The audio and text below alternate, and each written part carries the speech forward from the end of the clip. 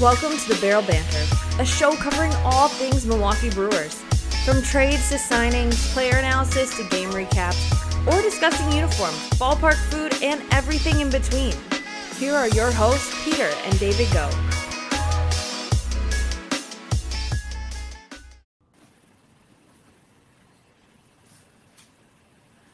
Welcome, Brewers fans, to the Barrel Banter. I'm your host, Peter Go, back again for another week, another episode of the Barrel Banter alongside David. David, welcome to the show.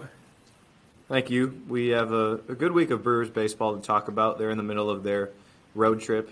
I had a good baseball day. I think may have brought it up on the show last year at some point, but went down to see the Arkansas Travelers, currently in Arkansas going to school. So they're a AA team affiliate of the Seattle Mariners. Got to see our beloved random brewer Tim Unroe from the 90s. His son Riley Unroe is on the team, so got to see him. There weren't any notable prospects or other major league bloodline players, but still good to see some baseball. Game was over in about 2 hours and 5 minutes. It was a 7-inning doubleheader game that we were at, so that felt strange to be out of the ballpark by 3:15 on a Sunday afternoon. Yeah, no, definitely reminds. Probably, it was definitely reminiscent. I even experienced that when I went to a Brewers game. It wasn't, of course, 7 innings or 2 hours, 5 minutes, but I got to the game super late. It was, I think I mentioned this last week, the mess of a game it was trying to get to the game Saturday against the Cardinals in that series. And yeah, I got to my seat at the start of the third inning, which is a whole long story, but I was like, the Brewers ended up, getting down 6-0. And by like the 6th or 7th, I'm like, this is just a depressing game. Like, I'm like, I kind of just, I want to be here. I want to watch the Brewers, but we're down 6-0. And it was just a mess of a day or mess of a game. And I was like, I kind of want to go, but I've literally seen 3 hours and it's been like an hour. And I think I ended up only seeing like 5 innings. And I was there for like 2 hours. It was a strange feeling. And I also noticed they even, like, they implemented a brat, like, you know how the Bucks have, like, the brat cannon and they throw out brats. The Brewers implemented that this year where they have, like, people throwing brats. But the problem is, like, when you're at the Bucks game, so, like, I generally am in the second level. Actually, I should say I've always been on the second level. I haven't sat on the first level at Fiserv. True confession there. But they throw the brats, and they shoot them out of the cannon. And unless you're in, like, the first couple rows of the second level, like, you're not getting a brat. Well, like, at the Brewer game, like, there's 42,000 people there, and then they've got, like, the cheerleaders throwing brats, like, from the dugout. So they're getting, like, the, like, 8 rows deep, maybe 12 rows if it's blowing out to section 124. So they had that, and they had, like, but when they did that, they had all the lights going off in the stadium. It was very reminiscent of the Bucks. So I don't know if the Brewers are going to do more stuff like that as they try to, like, increase the, I don't know if you whatever you want to call that, wow factor, entertainment, lights, whatever that is. You were going to say as they were moving the Bratzuka along that they just shot him into the net, and the net was too high that it blocked all the brats. True. I didn't even think about that. Yeah, I think they were on the dugout though. They, of course, are past the netting. But yeah, that was their solution. Yeah, but up in the nosebleeds, you're definitely not catching a brat. So yeah, I don't know how I got on that, but that was something new that seems to be in play, and it just was reminiscent of kind of the Bucks, during timeouts and the stuff that they do. We won't mention the Bucks start to the playoffs at this point, but we will jump to our random player of the day, brought to us from Twitter at Sal Doogie. Thanks, Sal, for bringing this one. This is a name that I have actually never heard of, so it is a very random player because I've never heard of him. So, David, please enlighten us. Today's random player of the day is Kurt Bavacqua. He was a Brewer in 1975 and 76. He hit .226 as a utility player, played both infield and outfield, and though he only played 2 years with the Brewers, he had a 15-year Major League career. He's most known for hitting .412 with 2 home runs in the 1984 World Series as a member of the Padres. They lost that World Series to the Tigers, but he's become sort of a cult hero in Padres lore. The Padres have never won a World Series, so that team and the 98 team are revered.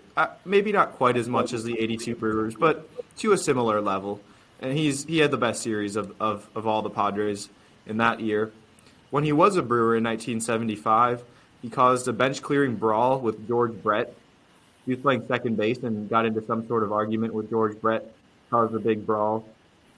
He was all NJCAA third team at Miami-Dade College, junior college, when he got drafted out of there. He was nicknamed Dirty Kurt. They say that it was because his uniform was always the dirtiest on the field. It also may have been the fact that he started numerous benches clearing brawls. Don't know, maybe both of them. And this is perhaps the biggest accomplishment of his career. I don't mean to demean his career because, of course, he had a 15-year playing career. But I just find this one to be funny. He won the 1976 World Series of bubblegum blowing by tops. He had a bubblegum bubble,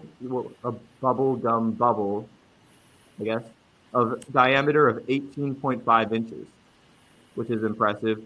And he won $1,000 for it. They had a tournament of one player from each team, one representative, and they went matchup by matchup. I don't know if Top sent representatives to each of the players' stadiums. I don't know if they all gathered in one location and went head-to-head, and that was how they determined it. I'm not exactly sure how the tournament was conducted, but there were numerous articles I found on this 1976 World Series of bubblegum blowing competition. Kurt Bavacqua walked away the winner. So a huge accomplishment. Didn't end up winning the World Series in '84, but he did win the 1976 World Series of bubblegum blowing. He retired as a world champion. He did. That is correct. And it's kind of funny that like they would publicize that the player got $1,000 for winning it because nowadays, even if they did get paid something, they wouldn't publicize it. And normally for those types of things, they're going to represent a charity or something like that. And it's more than $1,000 as well, usually at this point. But that is maybe we can do a minute on the inflation later. Oh yeah, there we go. Always got to bring there we go. Bring a financial aspect to the podcast. There we go. Yeah, $1,000. Yeah, he would have won. 70s now, 50 years ago almost. So I guess there's a. It was 1976 was 50 years ago. Feels like just yesterday. It does. I know, right? Back when we were watching the Brewers in '76. Yeah. 6 Toscano. Man. So let's review the week for the Brewers. Of course, like you said, continuing on the road trip, a 3-game set in Arizona and then a 4-game series in San Diego. Brewers dropping, unfortunately, 2 out of 3 from Arizona. A bit of an unfortunate series loss there. Is that the first series loss the Brewers have had, I think, this season? Mm-hmm.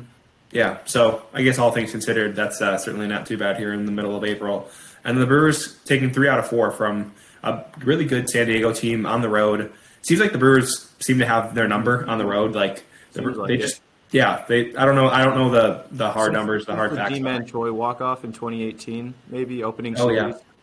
If not, you might have to go all the way back to the Ryan Braun 3-home run game. Was that 07 or 08? I think it might have been 07. Was it really?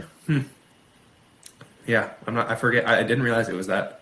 He always destroyed the Padres, though. He did. In general, so we might be meshing together a few games in our memories. Either way, the Brewers, like I said, taking overall 5 of 7 on the week, solid week, also on the road, and they see themselves atop the NL Central. Continued here in this week, 11-5, 2 games above the Cubs and the Pirates, ironically. Cardinals at 7-9. So Brewers are off to a good start record-wise, but certainly some unfortunate news on several fronts. The biggest, of course, being Brandon Woodruff, which we'll get to more in depth, but Woodruff's going to be out for a while. Certainly a couple other transactions to mention. Gus Varland over to the injured list. A pretty scary situation there in Game 3 of that series, I believe, in the 8th inning, when Machado hit a comeback. Of course, it was Machado. Just another reason not to like him. But I guess this one probably wasn't quite intentional. He did hit a ball 105 miles an hour, right back up the middle. And sounds like Varland's right hand took the blunt of it and then hit his jaw. But seems like all things considered, it couldn't have gone much better after the fact. And so he'll hopefully just be on a short stint on the IL. Elvis Peguero recalled by the Brewers. Peyton Henry DFA'd, Colin Ray recalled. We got to see Ray start. He had a very nice outing in San Diego, 5 1/3, 1 run. Jansen Junk was brought up and then ultimately optioned again. So kind of a busy week on the transaction front. And before we get to the Woodruff injury and the impact that'll have for the Brewers, let's go on our 3 up, 3 down segment here. David, I'll go first here on 3 up so far for the week. Corbin Burnes, I think, is the first up. We talked about his slow start. He looked absolutely dominant. I think it was, I'm trying to remember if it was Caratini or Contreras who caught him that game. Whichever of the catchers that caught him that game said that it felt like it was a video game. That it was probably, I think Counsell said it was one of the best starts he's ever seen from Burnes, if I remember correctly. So if I pitched that well in MLB The Show, I wouldn't lose any games. Yeah, no, definitely not. Well, against me, you probably wouldn't either. Yeah. But yeah, I mean, you'd make too many base running mistakes. That's true. I'd have a 3-1 lead in like the 8th, and then I'd do something stupid, and every time. But yeah, I mean, it sounds like Burnes was certainly on, and he dominated. Brewers opted not to give him the complete game. What do you have, like 89 pitches going into the 9th? I was very disappointed. Yeah. So no CG for Burnes, but he was outstanding. So that was good to see him get back on track. Especially Brewers are going to need it with the loss of Woodruff. Rowdy Tellez, similarly, also getting back on track. He was tearing the cover off the ball. The Brewers' leader in home runs now. He had 4 home runs in this week, I believe. I think 5 for the season, if I'm not mistaken. So he's starting to keep things up. And ironically, last week we talked about, I think on our 3 down, we had Brewers first baseman, and Tellez goes and hits 4 home runs this week. Luke Voigt's hitting the ball better now. His average is up to 275 and jumped like 100 points in a week. So that was good to see offensively from the first base position. And then Peter Strzelecki, he's been really, really good. Yet to allow a run yet across any of his outings so far. 7 games, 1 win. Got to shut out that win. 7 1/3 innings, 4 hits, 1 walk, 3 Ks. Kind of surprising, only 3 Ks, but .68 whip. He's been really good. And David, you pointed out too that the Brewers went to Strzelecki in a 1-0 game in the 8th in that series finale. Not Matt Bush, who hasn't been off to the greatest of starts. So that I think says a lot about what he's been able to do this year, the level of trust Craig Counsell has, and maybe we see Peter Strzelecki more step into that 8th inning role. And I'm excited to see the season he can have, because I was, hoping. We've had a couple guys like Strzelecki, like I think about Jake Cousins, who had a really good year, but that was kind of it. At least one good year. Hopefully not the case for Hobie Milner, but to see it continue into the second season has been exciting, and I think gives a lot of confidence to a Brewers pitching staff that's recently been plagued by some injuries. Mm-hmm. Yeah, the decision to have Strzelecki pitch the 8th inning on Sunday, I don't know if that'll be what they continue to do, but one of my friends actually texted me 2 days ago, maybe. It was after the game that Bush blew that lead, allowed a 2-run shot to Grisham, it was. And I lost my train of thought, saw a friend over through the window. But he asked me if Strzelecki was going to take over the 8th inning for Bush. I said probably not till at least the end of April. I think they'll give it a few more weeks with Bush.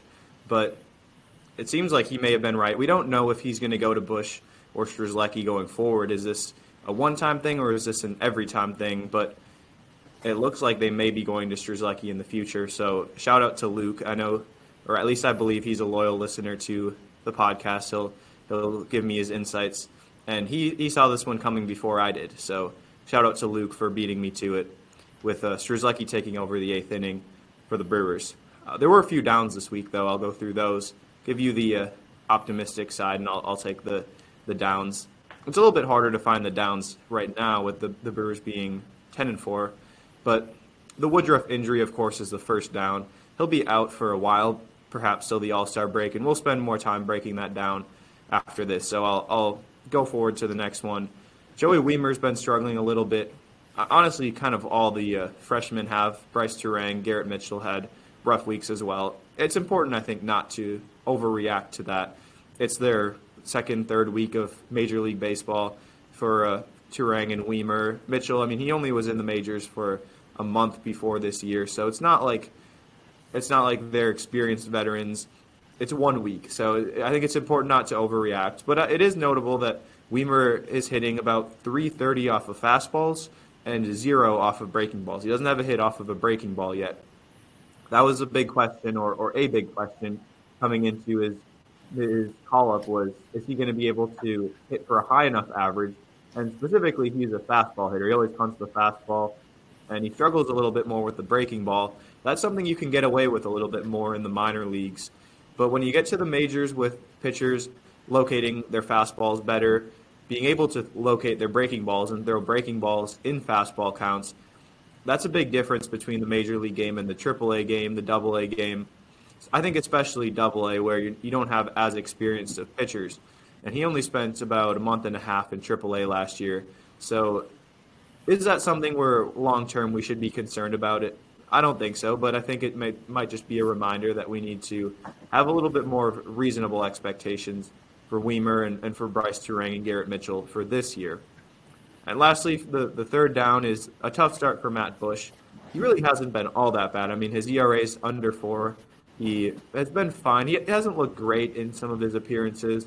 Of course, allowed that 2-run homer, but Bush hasn't been great. And with the way that Strzelecki's been pitching, he'll probably get demoted. I guess you can look at it as 1 up and 1 down, with Strzelecki being the up, Strzelecki performing well, and Matt Bush not performing as well. I don't think this is something to be concerned about long-term either, but I think it might be something where Bush needs to get back on track, give him some lower leverage innings. I don't think going into the year there was a huge separation in talent level between Matt Bush and Peter Strzelecki, so I think it's not too surprising to see that shift coming in already this early on in the year. Yeah, and you mentioned the freshman not performing great this week. Brewers still winning 5 of 7 this week, even with relatively poor performance from all those players. So, I mean, all things considered, like you said, Brewers sitting at 11-5, are early into the season. Things are going quite well. Besides, I think the biggest thing are just the Brewers have had a hard time just staying healthy. So, I think let's take a look here at our first topic here, which is Brandon Woodruff, which is, of course, the biggest news of the week. So, David, why don't you give us some injury details on Woodruff, and then we can dive into how the Brewers will look to replace a guy like Woodruff's caliber. He was diagnosed with the grade 2 subscapularis strain, which is a muscle in the shoulder. It is non-surgical, so that's a big positive. Shoulder surgery is never something that you want to mess with. Think back to Freddie Peralta's injury he suffered last year. That was a teres major strain, and he was out about 2 months. I think it was maybe 2.5 months. Now, they're different muscles, so they can impact you differently, but you might see strain and think he'll only be out a couple weeks. With a shoulder area strain, it's probably going to be more than that. He didn't give an exact timetable. Counsel didn't. They're going to reassess with the doctors back in Milwaukee after the Seattle series, but he did say that if it were midseason, it might put him out the rest of the year. So with him saying something along those lines, it seems to indicate that he might be out until the All-Star break, which is, of course, not the news you want to hear. He did say that he's going to make sure he doesn't rush back to the field. He doesn't want to re-injure anything or put his long-term health or even his health for the second half in jeopardy by trying to make too much of a comeback or too quick of a comeback from this shoulder injury. And we'll get more information in the coming days. We'll probably have a clearer timetable next week when we come back for our next episode, and when he meets with the doctors, when he updates the press and counsel does as well. So definitely not the news you want to be hearing from a starter that has been the Brewers' best starter so far. He's been one of the best starters in recent memory, recent MLB history, recent MLB, recently in MLB. There it is. How you would say it. Yeah. And he's an arm you don't want to miss. So certainly not the news you want to be hearing, but glad that it's non-surgical at least. Yeah. No, that is definitely one of the bright spots. I mean, you think about Brandon Woodruff's durability that he's had. Last year he had 27 starts for the Brewers. 2021 he had 30 starts. 2020, of course, the shortened season, he had 13 starts. Didn't he? I think he led the majors with that season. Yeah, I think so, with 13 starts. If not, he was up there. And he was their only healthy starter for the playoffs. He was our only, well, not our only starter because Burns. That's right. That's right. Burns was hurt, yeah. Yeah, So I forgot about that. Brent Suter started. That's right. 2019, 22 starts. So, I mean, he's been really durable. Even actually 2018, I didn't even realize. That one he had 19 games, only 4 starts. He was still kind of in that swingman role. But Burns has had, 106 starts in his career, and he's been super durable. So this is definitely the biggest injury that he's had that'll set him back since his time in the rotation. I also didn't realize his MLB career ERA is 3.14. I mean, that's underappreciated. That's in franchise history, I think. Minimum 400 innings, something, 500 innings. Yeah, I don't know how many, 624 innings that he's had. So I doubt that anybody would match that across 624 innings. So underappreciated as always, both I think for the Brewers and definitely in baseball. But he'll be a huge miss for the Brewers, and certainly he's not going to be replaced with any guys that the Brewers plug and play to replace him. But I mean, who do you think steps in for a guy like Woodruff, who was projected to be a top 10 pitcher in all of baseball by Fangraphs and has been outstanding for these last couple of years? So who do the Brewers look to step in to fill that role? Well, for now it's Colin Ray. He pitched pretty well in his first outing. You can't expect Colin Ray to be anywhere close to Brandon Woodruff.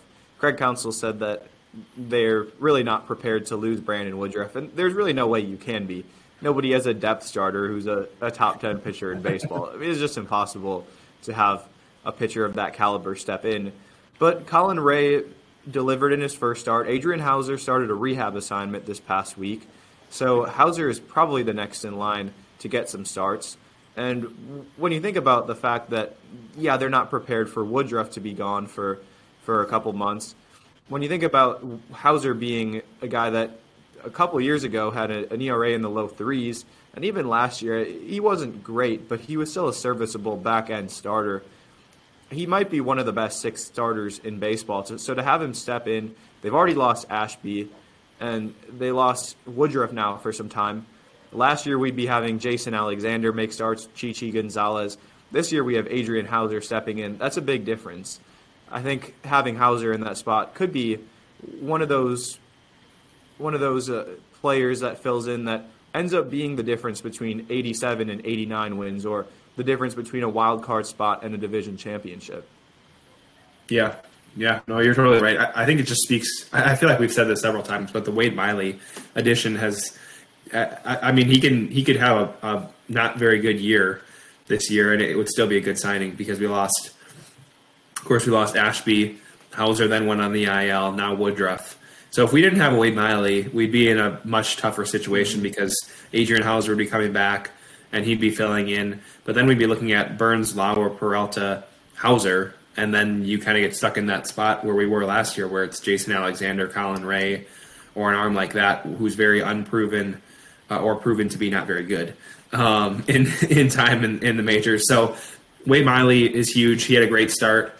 In that series finale against the Padres, I think went 7 innings, no runs, and the Brewers were able to squeak out that 1-run victory. So Wade Miley, I've said this several times, I'll say it again, that addition I think was really important in adding the depth that we didn't think we would need in mid-April, but we have, and we're going to need it now. I mean, with Woodruff out, for a longer period, and Ashby as well, potentially out for even the whole year. We're definitely going to need it. Hopefully the rest of the 5 starters, Burns, Lauer, Peralta, Miley, and Hauser, when he gets back, can stay healthy before Woodruff returns, or else we do end up seeing more starts from Colin Ray or I don't know, Jansen Junk. Yeah, 18 innings, 3 runs for Wade Miley so far in the early going. That's huge. That's been a hugely important aspect of the team's success so far. Not only getting production from the top 3 starters, but also a guy like Wade Miley. And there are some really bad baseball cliches, but one of them that I would say is not a bad cliche is you can never have too much pitching.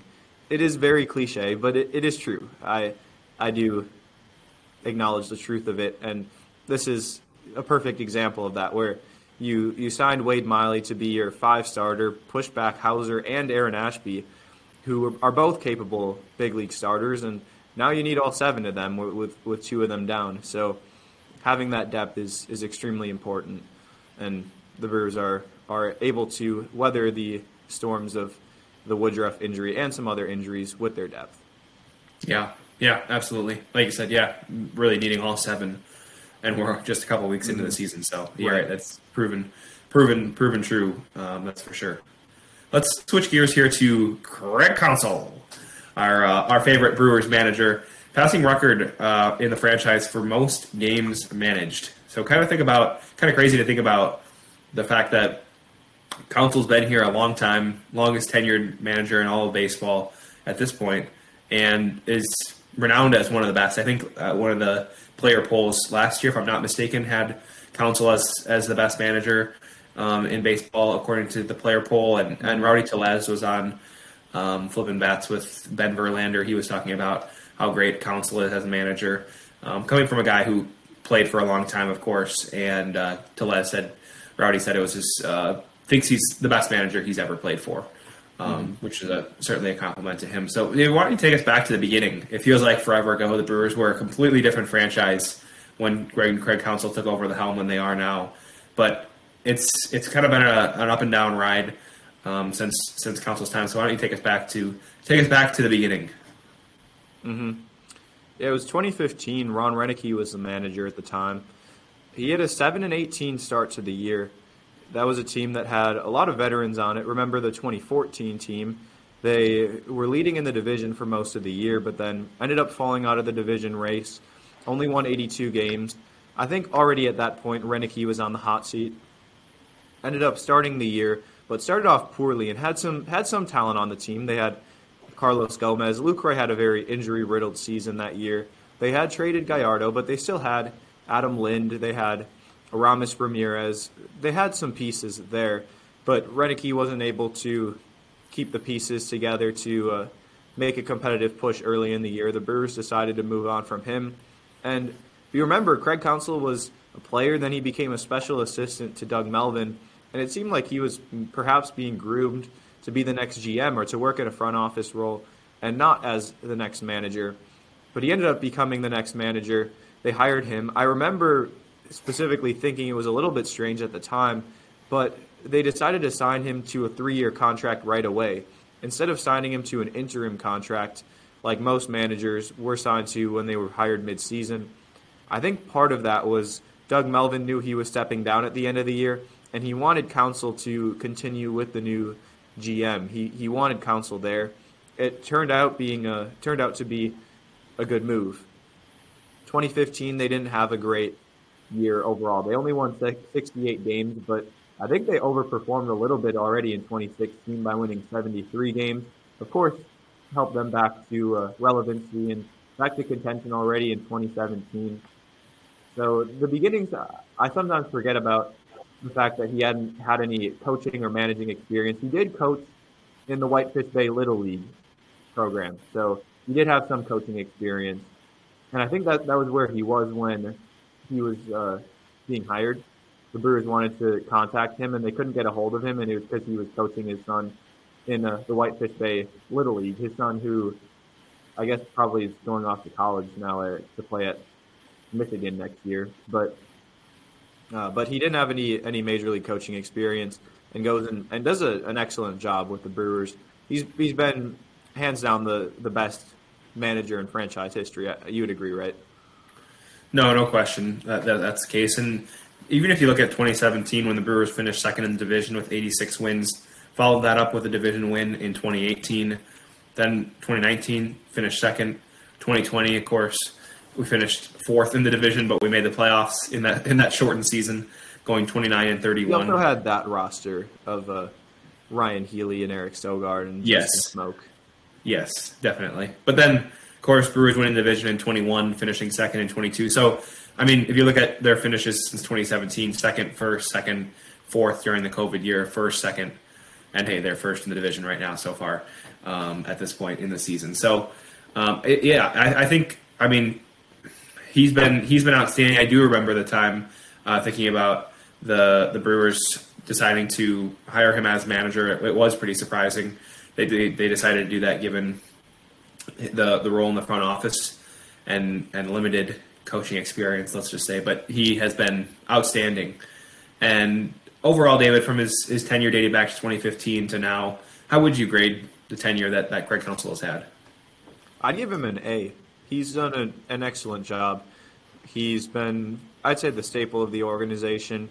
Even we saw GM change from Stearns to Arnold, and Counsell stayed through it. We don't know if Counsell will be here beyond this year, but that's not reflective of his performance. That's reflective of whether or not he wants to keep managing with the stage he's at with his family and his other commitments. So he's somebody that's been in the organization not only just for a while, but also a high-ranking member of the organization that has done an excellent job at his position. That's something that is pretty rare, and of course he's the longest tenured manager in the NL. I think he's third overall in Major League Baseball.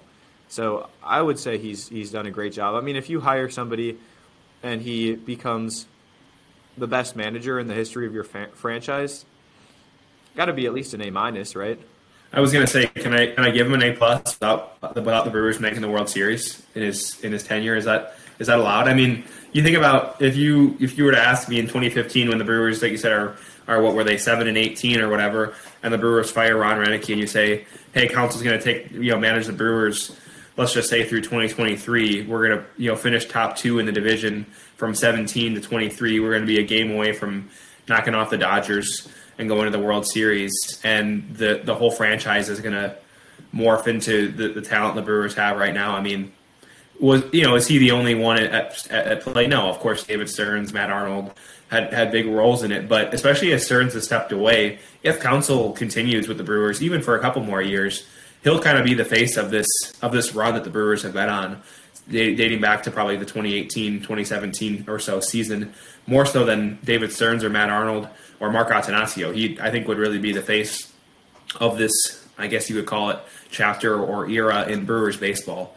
And I think it continues to be that way. And I really would say, besides the fact that the Brewers haven't made a World Series, that I think would be the only knock that you'd have. And you think about the talent he's had through the years. We talked about it, I think, just last episode, whether this was the most talented Brewers team that the Brewers have ever had. I think it's definitely the most talented team that Counsell's managed.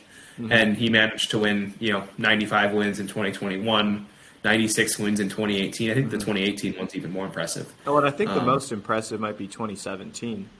86 wins, didn't make the playoffs, but I mean, look at their roster. They had part of it could be attributed to their success with the pitching coaches, with their development maybe, but their starting rotation, we won't go through their entire roster, but their starting rotation consisted of Zach Davies, Jimmy Nelson. That was Jimmy Nelson's best year, but Chase Anderson, also career year. Matt Garza, half a year of Brent Suter, half a year of Junior Guerra in the rotation. And starters included on the position player side of things, Jonathan VR, who had a 72 OPS plus.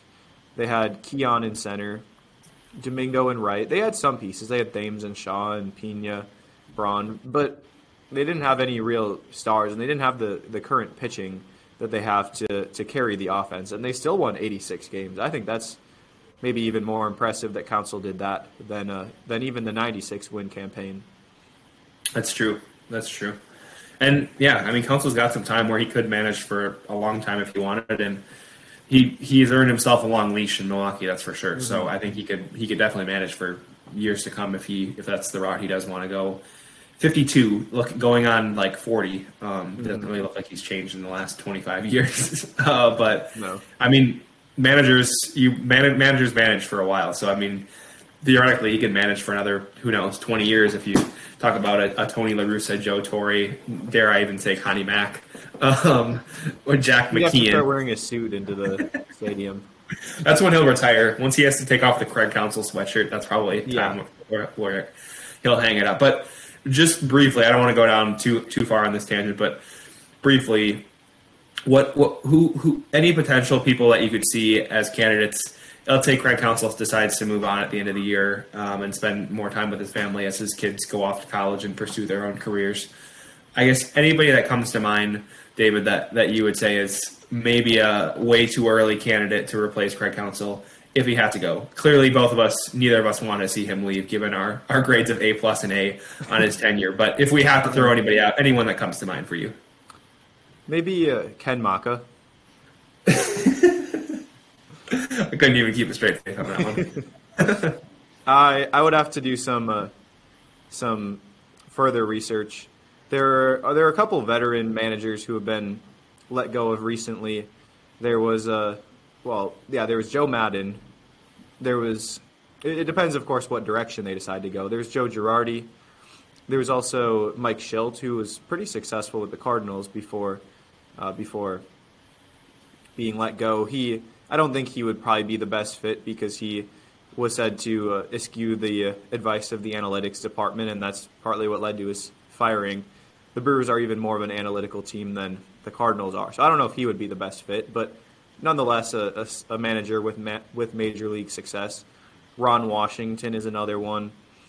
I think it's possible that they would go with a young guy, but at the same time, they're at that position where you're not trying to build something up. You're more trying to get somebody that's going to let the players play. They've got plenty of talent on the roster. So I think maybe a veteran manager would be the right move if they do have to hire a new manager for next year. So that's definitely something that we'll cross that bridge when we get to it. We hope we don't get to that bridge, but if we do, that's something that we'll cover in quite a lot of depth in the off season. And I mean, I say we don't want to get there, and we don't. But also, I feel like that'd be kind of fun to talk about managerial candidates.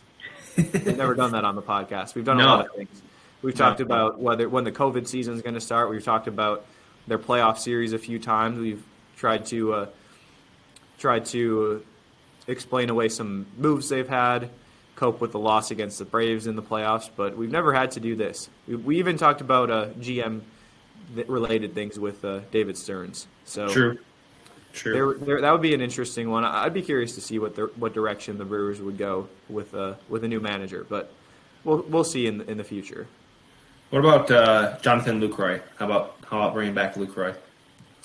Yeah, I mean, again, no managerial experience, so could work out well, could not. I'm not sure. I'm not sure if Lucroy wants to. I know he's getting pretty invested in business-related ventures. He's gotten pretty involved in things either back home or in Florida or various places. But he is connected with the organization, so I suppose if there's going to be a former player, maybe him. I don't know if any of the current coaches are guys that I could see being hired. I don't see them going to Pat Murphy. I think if Counsell steps down, I think Murphy will retire. Yeah.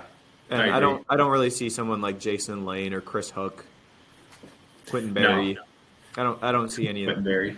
Jim Henderson, let's go. Jim Henderson, yeah. Former player and current coach. No, we missed out on the Mark Kotze former player opportunity there. We had a couple like veteran outfielders. Come on, Jim Edmonds, Curtis Granderson. Yeah, we didn't have a trivia question. Do you want a quick on the spot trivia question that you probably are not going to get right? That's I appreciate the optimism here. How many current MLB managers are former Brewers players?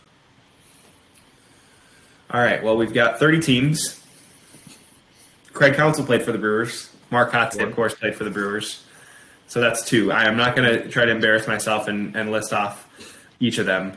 But knowing that we already have 2, and you're asking me the question, and I feel like the Brewers have a knack for creating managers, I'm going to go 6. Hey! We got it. All right, can you let me know who did I miss? Who are the 4 that I missed? I just threw out a random number there. Gabe Kapler is one of them. Yeah. I'm going to see if I can name. I bet I could eventually. Let's see. That's 3.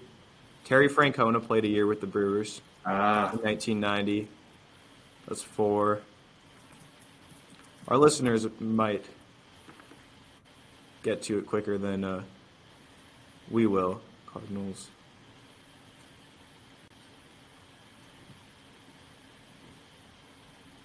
Oh, Gabe Kapler. You already said Kapler. I already said him. Yeah, let me make this quicker. We'll give up on you trying to pull off on the spot. Hey, you were making fun of me for not going to be able to get all 6, and now you're only able to name. Oh, you named 2 more. That's right, Francona. Yeah. Francona. I forgot about Terry Francona. I would have never remembered that one. Oh, but David Bell. He's the right. Reds manager. He played for the Brewers in, I think, 06. And yeah. Wait, where's the I do last remember. one? I better not have messed up the trivia question.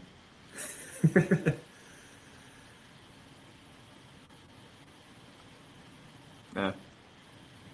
I'm almost positive. Oh, maybe it was 6 as of last year. Maybe I did mess up the trivia question.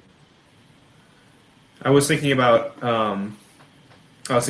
Ned Yost, but of course his tenure with the Royals is over. So it has been for a while, but Has been for a couple of years. yeah. Well, Twitter will help us out. You nailed the trivia question. I put you on the spot. I thought you had all 6 ready to go. I was working on this a couple weeks ago, thinking about former managers that were Brewers, but Well, this goes right into our weekly random, since this has been the last 2 minutes here, which is our weekly random topic at the end, brought to us either by David or our listeners via Twitter. So this is kind of a statement, I guess. Our thoughts on the City Connect uniforms. So I'll go first here. I'm overall a pretty big fan of the City Connect uniforms. I think they're overall really well done, and I'm a big fan of the Brew Crew. I do actually really like that logo right on the front of the jersey. Everybody's a fan, I think, of the grill logo on the sleeve. So that's a nice touch. That's nice. The hat, it's okay. I can take it or leave it, I guess. But I've also thought about whether that it would look better as like a pullover jersey as opposed to the traditional button. Especially like I've got a Urias City Connect jersey, and the space between the buttons for the Brew Crew logo is like ridiculously large. Mm-hmm. So I wonder if the pullover would have been the better look on the jersey. And it fits the style. Like you wouldn't put a pullover jersey as like one of their main staple uniforms, but I feel like you could pull that off. So that's maybe my only other thought besides I think the hat's just okay. Mm-hmm. By the way, so it was 6 as of last year. So it's only 5. Mike Matheny was the 6th one last year when he managed the Royals. So I stand corrected. I guess both of us are wrong because you guessed 6 and the answer was 5, but I didn't even know the right answer. So I'll take the responsibility on that one. That's why we don't try to do live trivia questions. I guess that's and I just misheard you. I was thinking 2022 managers, and that's where the mistake came from. So right.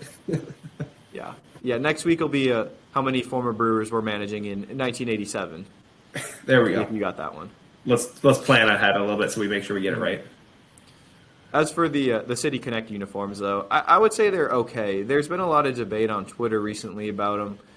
I like the color. The powder blue is nice. I don't really like the font of the Brew Crew. It's kind of tacky to me. It looks a little bit like a cartoon or something you'd see at Nickelodeon Universe or something like that. But the color is good, and the yellow I like. There's the little details like the sleeve piping relating to the foam on a beer. That I thought that's kind of an interesting touch. The grill patch, I like it on the sleeve. I don't like the hats. I'm along with you on that one. It's a little bit too much. I think that MKE 414 logo might look better on a sleeve. I don't know. Do you think the grill patch would look fine on their hat, or do you think they would be better off just going with the ball and glove? Yeah, I don't know. I mean, I like it. I mean, they've obviously turned them into hats of them, and they're pretty cool. But I don't know if they would pull that off for a regular season uniform, like spring training. I don't know. I really like the logo, but I don't know if I necessarily would say it. I'd choose it for the main logo. I feel like they missed the bar a little bit on the hat logo, but I agree. I like the concept of the 414 MKB. It's a cool concept, but it's not the best design for a hat. I agree. It could be a T-shirt or, like you said, a sleeve patch, but That's a good question. They could. I don't know if you try to make a different version of the ball and glove logo there with different either colors or design, or if you just stick with the original one. We talked about that back in. I feel like it was more 2 years ago that we talked about the original ball and glove logo. I think you spent like two solo episodes just on that. I think, right? Probably. I was pretty passionate about that one. Should be 2020. Yeah, there should be. You should write at least one or two Substack articles just on the disrespect they did to the to rotating the baseball in the logo. Yeah, yeah. The other thing I would add to it is that I think they should have powder blue pants to match it. At least when they wear it on the road. They don't wear it on the road much, but when they do, with the gray pants, a rough look, in my opinion. At home, the white pants aren't as big of a deal, but I think it would still look better if they had powder blue pants. Whenever I play MLB The Show with the City Connects, I always match it with the blue pants from the 70s that are on there. The other thing is I don't like having powder blue in the hat. To me, when you have a powder blue uniform, the hat should be non-powder blue. It should be the typical team colors. So that would be my other opinion about it. The City Connect overall, I mean, we don't have to talk about the whole concept of City Connects, but I think I'm not as big of a fan as the typical person, and maybe I don't like the outlandish uniforms as much as many. I don't think it's a terrible concept overall, but I think they maybe are a little bit too bold for baseball. They fit a lot better in the NBA than they do in MLB. Yeah, I can hear that. I don't know what color you'd go with the hat if you don't go powder blue. Like you're not going to go navy. I think you would just go navy. I don't know. I'm not. Maybe I'm not 90s green. That's the answer. That's definitely the answer. Well, as we continue our weekly random, I'll do another on the fly trivia question since we seem to be really killing those. The Brewers have one league leader who's tied for the lead in the league in one stat across home runs, RBIs, runs, walks, strikeouts, average on base, OPS, stolen bases, and that leader. Who is that, David, and what stat? Is it Brian Anderson RBIs? Not a bad guess. Unfortunately, it's Christian Yelich's strikeouts. Oh, Yelich not necessarily off. Didn't necessarily have a great week, but I was actually thinking the same thing. I was like, thinking maybe Brian Anderson. I was just checking in on the Brewers leaderboard across baseball and was thinking maybe Brian Anderson RBIs. I didn't think Tellez would be leading baseball in home runs, but Pete Alonso already has 8 home runs, which is just ridiculous. I think we saw him hit at least one. Was it a couple against us? I know at least one he hit out to right center. Brian Anderson has 14 ribbies on the year. League leader Jordan Alvarez, along with Ryan Mountcastle, have 20 RBIs apiece. So Anderson 10th in baseball with 14 RBIs. He's returned to earth a little bit.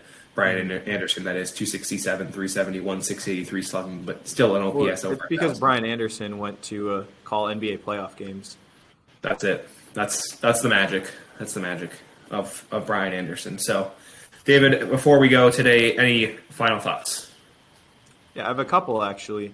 The first one is back to the managers. If we want to say 6, so are we saying played for the Brewers? Probably. That's probably the correct way based on how I phrased it. But Bob Melvin did get his coaching start with the Brewers. He worked as a scout and in the front office in the mid-'90s, and then in 1999 he was Phil Garner's bench coach. So yeah. He didn't play, but we could maybe make him an honorary 6th member to make us not feel as bad about ourselves for butchering the trivia question. Good catch. That we made on air. The other final thought I have is Ryan Braun's career at Petco Park. He had a 615 slugging, 934 OPS, 10 home runs in 28 games. So he was good at Petco, which surprisingly that was only 5% better than his average. I think that goes to show how good of a performer Ryan Braun was at the plate. But I did think it was still notable that he hit as many home runs as he did and had, I think, as good of a slugging percentage. That was the main thing. He didn't have great other numbers, but I think the slugging there, interesting of his career at Petco. Yeah, certainly remember that quite well. yeah, he always did. He hit for the no, he didn't hit for the cycle in San Diego. I don't think he did. I know that he had the 3 home run game. He had just a lot of, like you said, he had a lot of big games in San Diego, which isn't necessarily known for being an offensive park by any means. So yeah, three home runs, went 4 for 5 in 2012. There you go. Okay, but I think maybe it was his first hit or first home run that was in San Diego. That's the other thing that we're remembering. You're right. I remember that. So Brewers, very successful week overall, winning 3 out of 4 against the Padres and dropping 2 out of 3 to the Diamondbacks, but still sitting atop the National League Central. And Brewers heading over to Seattle, where they'll be facing Jared Kelenic, the Wisconsin native, who's actually been on a tear. He's top 5 in OPS in all of baseball so far. He's been great this year.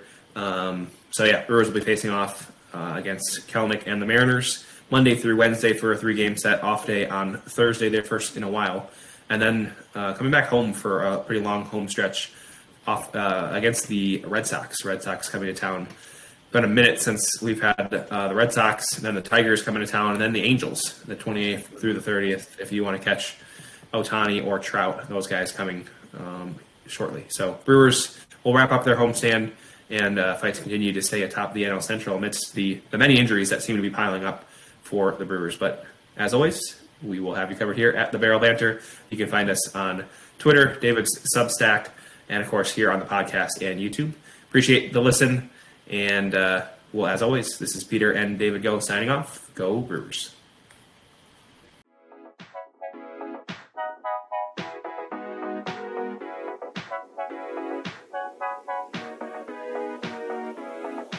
Thank you for listening to the Barrel Banter. We'd appreciate it if you leave a comment or review so we can get the word out about our show. To hear more, find us on YouTube at The Barrel or on Twitter at The Barrel MKE. We look forward to connecting with you next time.